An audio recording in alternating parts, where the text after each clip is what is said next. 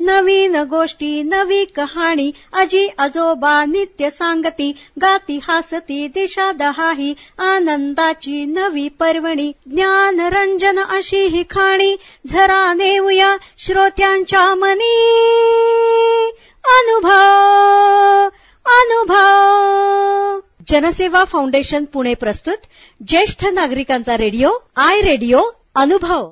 राष्ट्रीय समाज रक्षा संस्था, सामाजिक न्याय व सबलीकरण मंत्रालय, भारत सरकार, मीडिया फॉर कम्युनिटी फाउंडेशन पुरस्कृत ज्येष्ठ नागरिकांसाठीचा आय रेडिओ अनुभव. प्रकल्प समन्वयक डॉक्टर आर श्रीधर आणि आलोक वर्मा. रेडिओ समन्वयक पूजा मुरादा, कौशल्या आणि साई सुधा.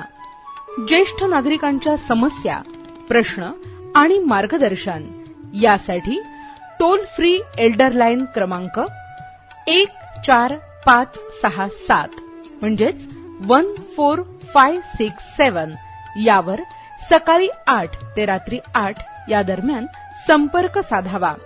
आमचा टोल फ्री क्रमांक पुन्हा एकदा ऐका.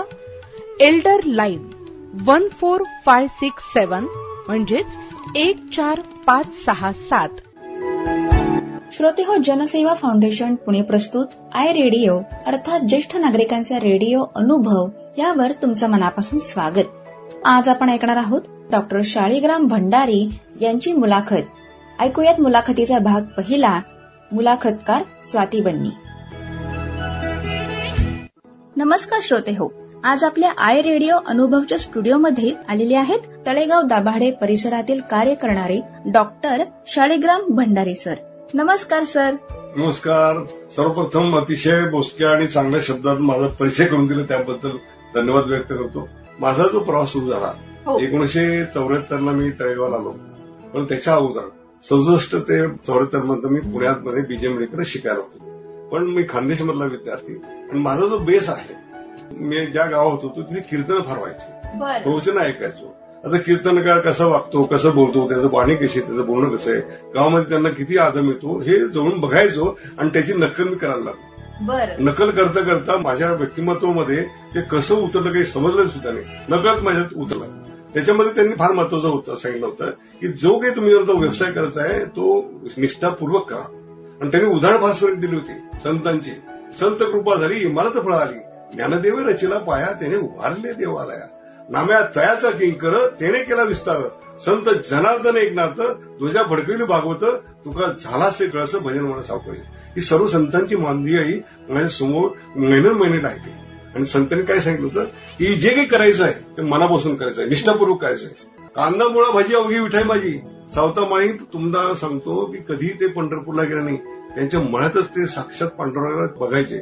म्हणून ते म्हणायचे कांदा मुळा भाजी अवघी विठाई माझी. या सर्व संतांनी सांगितलेलं आहे की जे काही करायचं आहे ते निष्ठापूर्वक करायचं आहे, साक्षात परमेश्वराचं काम करण्यासाठी मला पाठवलेलं आहे.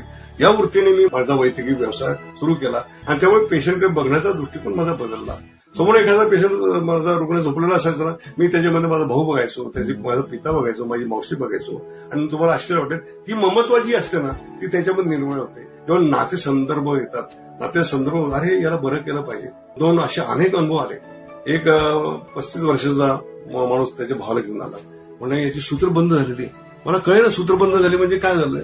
आपण 2-3 दिवसामध्ये त्याला लघवी झाली नाही, पोट साफ झालं नाही म्हणून आणलेलं आहे. डॉक्टर साहेब आम्ही 10 वर्षापासून तुमचे पेशंट आहोत, तर तुम्ही याला बरं करा. मी पाहिलं त्याचा पोटात नगारा झालेला होता. मग मी त्याला कॉन्झर्वेटिव्ह ट्रीटमेंट म्हणतो आम्ही, त्याला तोंडात न देता फक्त अँटीबायोटिक देऊन एका वेळा त्याचा पीळ नाहीसा होण्याची शक्यता असते. 24 तासात त्याचा पीळ नाहीसा झाला नाही. मग डॉक्टर शिंदे सर्जन होते, त्यांना बोलवलं तेव्हा की सोनोग्राफी नव्हती मॅडम. मग आम्ही पाहिलं की म्हणे त्याच्या आतड्यात पीळ झालेला आहे, 24 तास तुम्ही निश्चितपणे प्रयत्न केला आहे, आता त्याला ऑपरेशन करावं लागेल म्हटले. पर्याय नाही म्हटले. मी त्याच्या भावाला कन्व्हिन्स केलं की बा 100% तुझा पेशंट बरा होणार आहे, त्याला ऑपरेशन करावं लागेल. 1 तासाचं ऑपरेशन आहे. मॅडम मी जेव्हा आत गेलो थिएटरमध्ये तेव्हा त्या भावाने माझ्या हातात हात घातला. डॉक्टर साहेब तुम्ही ऑपरेशन करताय, माझा भाऊ सुखरूप परत येईल ना म्हटले. तर मी म्हटलं अरे ऑपरेशन म्हणजे काही मोठं नाही म्हटलं, हे मेंदूचं ऑपरेशन नाही, हृदयाचं नाही, फक्त तो ओपन करायचंय, तुझा पीळ काढायचा, त्यातली घाण स्वच्छ करायची, 1 तासात तुझा भाऊ ताब्यात येतो. मी गेलो अतिशय आत्मविश्वासपूर्वक गेलो, कारण माझा आत्मविश्वास माझ्या सर्जनवरती होता. सर्जन आणि अॅनेस्थेटिकची नजरानजर झाली आणि त्यांनी तिथे चाकू लावला. 2 मिनिटांमध्ये पोट बाजूला करून ते आतड बाजूला झालं 22 फूट आतड बाहेर आलं. एखाद्या गरुडासारखं ते साप बाहेर निघावं ज्या क्षणी बाहेर आलं त्या क्षणी त्याची नाडी बंद झाली. नाडी बंद झाल्यानंतर माझ्या अंगाला घाम सुटला की त्याला मी आश्वासन दिलं होतं तुझा भाऊ परत आणू. नाडी बंद झाली मी संपलं तरी आम्ही घाबरलो नाही. त्याला रिससेट केलं, जी लाईफ सेव्हिंग इंजेक्शन असतात ती दिली आणि 5-10 मिनिटांतर त्याचा श्वास सुरू झाला. पण मला इतका घाम उडला पण 5-10 मिनिटांतर परत ऑपरेशन सुरू झालं. इतकं सिंपल ऑपरेशन होतं. त्याने संपूर्ण आतड बाहेर काढलं, स्वच्छ एखादं धुळं पिळगाव ना स्वच्छ केलं, पाणी कसं घाण बाहेर काढली आणि व्यवस्थित रचून गेलं. निसर्ग असा असतो की जसं आपण टाकतो बरोबर ते आतड जाऊन बसतो. 1 तासाच्या ठिकाणी 1.5 तास लागला. 1.5 तासानंतर पेशंट बाहेर आला. पण माझ्या जीवात जीव नव्हता, कारण किती वेळ त्याचं ऑक्सिजन बंद होतं माहित नव्हतं. जर 1-2 मिनिटांच्या वरती ऑक्सिजन बंद झाला आता मेंदू काम करत नाही मॅडम. मला असं वाटतं जोपर्यंत शुद्धीवर येत नाही तोपर्यंत खात्री नाही. 7 तासानंतर शुद्धीवर आला. मी पहिला प्रश्न त्याला विचारला तू कुठे आहे, तर तो काही बोलायला तयार नव्हता. त्याने डोळे फक्त छाताकडे गेले. म्हटलं परत विचारलं अरे मी कोण आहे. तो हसला मॅडम. तो म्हटला भंडारा डॉक्टर. याचा अर्थ ते ओरिएंटेशन आलं होतं, त्याने ओळखलं होतं. मला बरं वाटलं की आता याच्या मेंदूवर काही परिणाम झाला नाही. आणखी 12 तासात 24 तासात बरं होईल. म्हणून 24 तास झाले तरी त्याची सूत्र सुरू झाले नाही. माझा जीव परत खालीवर व्हायला लागला. 3 दिवस झालेले होते ऑपरेशन. 1 दिवस सुद्धा सूत्र नाही. 4था दिवस झाला. बाहेर सुरुवातीला 5 माणसं होती, आता 50 माणसं. ऑपरेशन झाल्यानंतर सुद्धा पेशंटचं पोट खाली होत नाही, सूत्र चालू होत नाही, चिंताग्रस्त होते. शेवटी परत मी डॉक्टर शिंदेना बोलवलं. ते म्हटलं परत त्याचं ओपन करावं लागेल. म्हटलं पोट मला सर्व ते दिसायला लागलं डोळ्यासमोर. आणि 5व्या दिवशी जेव्हा सकाळी मी उतरलो आमच्याकडे धन्वंतरीची मूर्ती आहे त्याच्याकडे नमस्कार केला आणि आमच्या सिस्टरनं म्हटलं तो सूत्र बंद झालेला पेशंट आत घ्या म्हटलं. म्हणजे नवीन पेशंट आलाय का. म्हटलं सिस्टर थट्ट काय करताय. म्हटलं हा 5 दिवसांना बघतोय. म्हणजे डॉक्टर साहेब खरं सांगू का म्हटलंय नवीन पेशंट कोणी आला नाही म्हटलंय, पण हा पेशंट सकाळी गेला त्याला संडास झाली ते लगेच सुरू झाली म्हटले. मग मी त्या सूत्रधाराकडे बघितलं. सूत्रधार बाबा तू खरा तूच आहे म्हटलं. परमेश्वराने वाचवलं असेल माझा हरित देईल पल्यावर असं नाही. आम्ही प्रयत्नपूर्वक आमचे प्रयत्न करत होतो. साक्षात परमेश्वराने सूत्र चालू केले होते. हा मुद्दाम तुम्हाला हा अनुभव का सांगितला की वैद्यकीय क्षेत्र निश्चितपणे काही लिमिटेशन असतात, पण शेवटी वाचवणं न वाचवणं परमेश्वराचे हाती असतं. त्याच्यावर माझा गाढ विश्वास आहे. असे अनेक प्रसंग आहेत, परंतु काही जे साधे प्रसंग आहेत ते सुद्धा सांगावेसे वाटतात. माणसाचा मनोव्यापार कसा असतो. माझ्याकडे एक पेशंट आला, त्याला खोकला येत होता. 4 महिने खोकला थांबायला तयार नाही. त्याची मुलगी आमच्याकडे रिसेप्शन काम करत होती. म्हणले बाबांना खोकला होतोय. आम्ही सर्व तपासण्या केल्या, एक्सरे काढले, सिटी स्कॅन केलं, पण रोग निदान होत नाही. म्हणून मी बोलवलं त्यांना. म्हटलं बाबा काय होतंय. मग आम्ही सर्व तपासण्या करून जर रोग निदान होत नाही मला लक्षात आलं की आम्ही म्हणतो सायकोसोमॅटिक डिसीज. याचा अर्थ सायकॉलॉजीवर परिणाम होऊन त्याच्या शरीरामध्ये बदल होतात. जसे भीतीनंतर हातपाय थरथर कापतात, तोंडाला कोरड पडते, तसंच त्याला झालेलं होतं. मग आम्ही हिस्ट्री काढली तर म्हटलं काय अजून काय होतं. काही नाही म्हटलंय. 6 मुलं आहे, एकही मुलगा माझा ऐकत नाही म्हटलंय. पुढे जातात काय करतात मला विश्वासात घेत नाही म्हटले. मला असं वाटतं की अडगळीत ठेवलेल्या फर्निचर सारखी माझी परिस्थिती झाली म्हटले. त्यांनी त्यांचं दुःख ओकले. नंतर आमच्या लक्षात आलं की याचं दुखणं कुठे आहे, या बाबांचं दुखणं कुठे आहे. म्हणून आम्ही मुलांना बोलवलं, रांगेत उभं केलं, बाबांना बाजूला घेतलं. मला म्हटलं अरे ज्या वडिलांनी तुम्हाला जन्म दिलेला आहे, मोठं केलंय, समृद्ध केलंय, संपत्ती दिली, त्याच्याकडे बघा तुम्ही. रोज नमस्कार करण्यात लांब झाला, पण कुठे जाताय काय करताय. त्यांना भीती वाटते रे म्हटलं या वयामध्ये. आणि मुलांना सांगितलं पुढे जाताना बाबांना विचारून जायचं. तुम्हाला आश्चर्य वाटेल मॅडम, एक 8 दिवसानंतर खोकला आपोआप नाहीसा झाला, कुठलंही गोळी लागली नाही. म्हणजे माणसं किती विचार करतात. मनाचे अनेक व्यापार असतात. मन नेहमी निगेटिव्ह विचार करतात. आणि लेडीजमध्ये तर फारच वाईट असतं. त्यांना मेनोपॉझल सिंड्रोम म्हणतो मी. वयाच्या 40 नंतर पायी बंद झाल्यानंतर शरीरामध्ये बदल होतात. बदल असे होतात की हार्मोनल चेंजेस झाल्यामुळे त्यांना सारखी भीती वाटते. गावात काही घडलं तर त्यांना भीती वाटते आपल्याकडे घडेल का. एखादी वस्तू इथे का ठेवली इथे का ठेवली तर रागवतात त्या. आणि मग सुनांचे मुलांचे क्लॅशेस सुरू होतात. अशा वेळी औषधं घेणं, डॉक्टरांकडून काउन्सिल करणं आणि स्वतः सुद्धा मनाला बजावणं हेच त्याच्यावरती उपाय आहेत. या छोट्या छोट्या मनाच्या व्यापारातून माणसांचे मन कलुषित होतात आणि वृद्धाश्रम भरतात. वृद्धाश्रम भरल्यानंतर वाईट वाटतो. आणि वाईट असं वाटतं की माझ्याकडे सदानंद नावाचा मुलगा आहे, पेशंट आहे, तर त्याच्या आईला त्याने ऍडमिट केलं होतं वृद्धाश्रमामध्ये. आईला वाईट वाटलं. एकुलता एक मुलगा आहे, मोठा शिक्षण अधिकारी झाला आहे आणि काही कारण नसताना मला वृद्धाश्रमात ठेवलं आहे. त्याला पर्याय नव्हतं. रोज त्याच्या बायकोची आणि त्याच्या आईची भांडण व्हायची. म्हणून स्वास्थ्य मिळवून त्याने ठेवलं. आता रात्री 10 वाजले होते. आईला त्याने मोबाईल देऊन ठेवला होता. म्हटलं काय आई तुला काही लागलं तर मला मोबाईल कर, रिवाइंड केलं तर म्हटलं ताबडतोब माझा नंबर लागेल. तिला बोलता येत नव्हतं, सारखी रडत होती, दुःख सहन करण्याच्या पलीकडे होतं. असं करता करता रात्रीचे 12 वाजले आणि तिने पाहिलं ते घड्याळामध्ये 12च्या पुढे 2 वाजलेले आहे. तारीख होती 1 एप्रिल.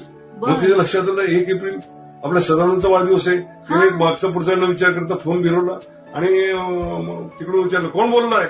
सदानंद, मी तुझी आई बोलते. आई, 2 वाजता त्रास दिला मला, कशासाठी दिला? अरे बाळा, तुझा वाढदिवस होता. म्हणजे तुला कळत नाही का, माझी झोपण करताय रात्री 2 वाजता. सकाळी तू मला शुभेच्छा देऊ शकली असती, सकाळी तू मला शुभेच्छा देऊ शकली असती. 2 वाजता मला उठवून मी आता 6 वाजेपर्यंत झोपणार नाही, तुला कळत नाही का म्हणे माझी सवय. मी काहीच बोलले नाही म्हटले. सदानंदची आई म्हणते, मी सदानंद म्हटले, बाळा रे, तू त्या झोपेची गोष्ट करते, मला माफ कर, पण ज्या दिवशी जन्म झाला तुझा त्या दिवशी मी झोपलेच नव्हते. कशी झोपणार? तुझ्या प्रसव वेदनेने मी अतिशय तळमळत होते. मित्रांनो, अशी सदानंद सारखी मुलं नकोय, श्रावण बाळासारखी मुलं पाहिजे. अशा अनुभवाची शिजोरी निश्चितपणे अनुभव संपन्न करते आणि ते सांगण्याचा प्रयत्न आम्ही लेखनातून करतो आणि एक वेगळ्या लेक्चर म्हणून देतो की जेणेकरून तो चुकला पण आपण चुकायला नको, पुढच्या स्टेज मागचा शाणा, म्हणून ही पुस्तकाची निर्मिती झाली. सर, तुम्ही आम्हाला इतकी छान माहिती सांगितली, इतके छान छान अनुभव सांगितलेत, तर मला तुम्ही सांगा की या अनुभवाचा उगम, मूळ पाया तुमच्याकडे कुठून आला? जसं माणसं पुस्तक वाचतात ना, तशी माणसं वाचतो. परमेश्वराने सर्वांना शरीर सारखं दिलंय, शरीर सारखं पाहिलं, त्याच्या सर्व अवयव चांगले आहेत, बरोबर आहेत, पण मन नावाची चीज दिली ना परमेश्वराने, त्यामुळे एक व्यक्ती दुसऱ्या व्यक्तीपासून भिन्न वाटते. त्याच्या जीवनाकडे बघण्याचा दृष्टिकोन, त्याचा स्वभाव, त्याच्या सवयी, आणि त्या मनाचा अभ्यास करता करताना मला माणसं वाचायला मी शिकलो. हा माणूस का वागतोय कसा, मग त्याच्या नाट्यपूर्ण घटनांचा मी शोध घेतला. मग नाट्यपूर्ण जेव्हा घटना असतात ते लोकांना सांगायच्या वाटतात. मग माझं पहिलं पुस्तक सुरू झालं. त्या पहिल्या पुस्तकानंतर मग लोक विचारायला लागले की अजून दुसरं काय, तिसरं काय. मग मला ते प्रोत्साहन मिळालं की लोक आवडताय लोकांना, म्हणून दुसऱ्या पुस्तकाची, तिसऱ्या पुस्तकाची निर्मिती झाली. आणि हे मॅडम, हे जिवंत अनुभव आहे, हे कुठलेही काल्पनिक नाही, कुठलेही त्याच्यामध्ये कुठलाही रस नाही, प्रतिभा नाही, पण जे घडलं आहे ते लोकांना सांगायचं, लोकांना वाचायला द्यायचं आणि ह्या शिदोरीतून निश्चितपणे लोकांनी त्याचं अनुकरण करून आपलं जीवन निश्चितपणे आनंदी ठेवायचा हा त्याच्यामधला भाग होता. अगदी अगदी सर, खूपच छान. आता मला पुढचा प्रश्न विचारायचा आहे की तुमच्या यशाचं रहस्य नक्की काय आहे? मॅडम, सर्वात महत्वाचं आहे, प्रतिकूल परिस्थिती असते ना, ती निश्चितपणे माणसाला शिकवते. अनुभवासारखा दुसरा गुरु नाही. मी जेव्हा 8वी पर्यंत होतो तेव्हा आमची सुबत्ता होती, 4-5 माणसं आमच्या हाताखाली होती वडिलांच्या, त्यांना बाबूशेठ म्हणायचे. आणि एके दिवशी त्याने मोठं करून घेतलं, ते त्याचं गवती गठ्ठे तयार केले आणि दुसऱ्या दिवशी विकणार, त्याचे 15,000 मिळणार होते. 1960 सालची गोष्ट सांगतो. पण कोणीतरी विघ्न संतोषी माणसाने त्याला आग लावून टाकली. 15,000चे 15 रुपये सुद्धा मिळाले नाही. आम्ही जमिनीवर आलो. ज्या वडिलांच्या हाताखाली 5-6 माणसं होती त्या वडिलांना 100 रुपये महिन्याने दुसऱ्याकडे नोकरी करायला लागली. ही परिस्थिती, स्थित्यंतर जी होती ना, ती मी जोडून बघत होतो. लहानपणीची श्रीमंती, पुढे आपल्याला जर बदल करायचा असला तर 100% आपल्याला ज्ञानाशिवाय पर्याय नाही. आपण पैसे कोणाकडून किती दिवस घेणार होता. आणि जेव्हा मी गाव सोडलं त्यावेळी माझ्या वडिलांचे मित्र होते, म्हटले, बाबूशेठ काही काळजी करू नका, तुम्हाला हो पोरगायचे ना, तुम्हाला नावकडे, आमच्या आरणी भाषेत म्हटलं. असं का म्हटलं, कारण मी लहानपणी वडिलांच्या बरोबर एका नाटकात काम करायचो.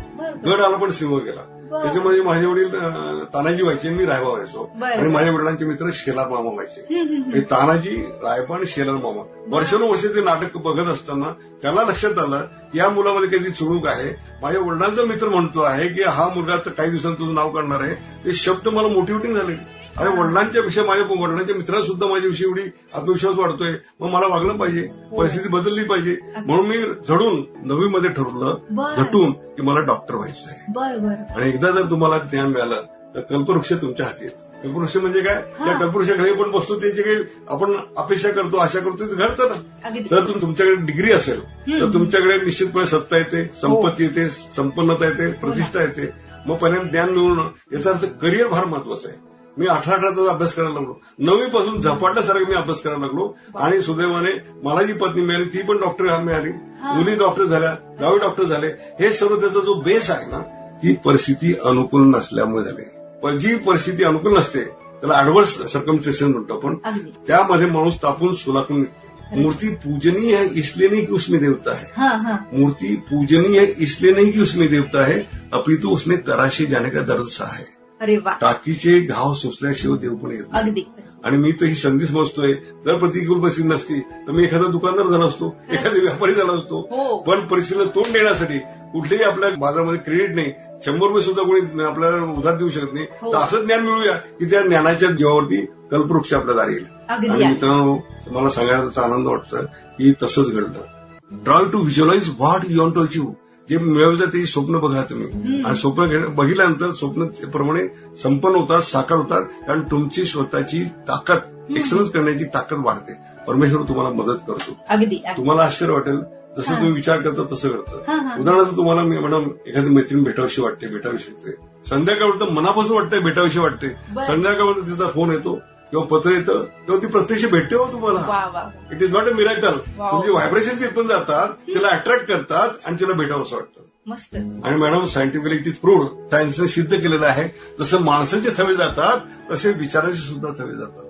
कल्पना करा, तुम्ही वरती मजल्यावर उभ्या तरी माणसं दिसतात, 5 माणसं 10 माणसाचा घोळका जातोय, तसाच विचारांचा सुद्धा थवा जातो. हे शास्त्रीयदृष्ट्या प्रूव्ह केलेलं आहे. आणि म्हणून जसं तुम्ही विचार करता तसंच घडतं. मांजर अडवी गेली तर काम होणार नाही, 100% होणार नाही. पण मांजर अडवी गेली तरी काम होणार आहे, 100% होणार आहे. म्हणून म्हणतो ना, वास्तू तथास्तु. ज्या वास्तूमध्ये तुम्ही चांगले विचार करतात त्या वास्तूमध्ये तसं घडतं. विचारांची दिशा बदला, तुमचं आयुष्य बदलून जाईल. अगदी सर, खूपच छान आम्हाला माहिती तुम्ही सांगितलेली आहे. आणि आमचे श्रोते अगदी उत्सुकतेने कान लावून तुमचं हे सगळं ऐकत असतील आणि ते सुद्धा आपल्या जीवनामध्ये हे सगळं घडवून आणतील. प्रत्येक दिवस आपली सकाळ वाटली पाहिजे. म्हणून परमेश्वरच्या प्रार्थना करतोय, भैया कदम ऐसे रखो की निशान बन जाए, कदम ऐसे रखो की निशान बन जाए, काम ऐसा करो कि आपकी पहचान बन जाए, काम ऐसा करो कि आपकी पहचान बन जाए, और जिंदगी ऐसी जियो कि लोगों के लिए मिसाल बन जाए, मिसाल बन जाए. ही जर प्रार्थना करून माझ्या शब्दांना विराम देतो. धन्यवाद. श्रोते हो, आत्ताच आपण तळेगाव दाभाडे परिसरातील कार्य करणारे डॉक्टर शाळीग्राम भंडारी यांच्या मुलाखतीचा भाग पहिला ऐकलात. मुलाखतकार स्वाती बन्नी. अशाच कार्यक्रमांसाठी ऐकत रहा जनसेवा फाउंडेशन पुणे प्रस्तुत आय रेडिओ, अर्थात ज्येष्ठ नागरिकांचा रेडिओ अनुभव आय रेडिओ. राष्ट्रीय समाज रक्षा संस्था, सामाजिक न्याय व सबलीकरण मंत्रालय, भारत सरकार, मीडिया फॉर कम्युनिटी फाउंडेशन पुरस्कृत ज्येष्ठ नागरिकांसाठीचा आय रेडिओ अनुभव, प्रकल्प समन्वयक डॉक्टर आर श्रीधर आणि अलोक वर्मा, रेडिओ समन्वयक पूजा मुरादा, कौशल्या आणि साई सुधा. ज्येष्ठ नागरिकांच्या समस्या, प्रश्न आणि मार्गदर्शन यासाठी टोल फ्री एल्डर लाईन क्रमांक 14567 म्हणजेच 14567 यावर सकाळी 8 ते रात्री 8 या दरम्यान संपर्क साधावा. आमचा टोल फ्री क्रमांक पुन्हा एकदा ऐका, एल्डर लाईन 14567 म्हणजेच 14567.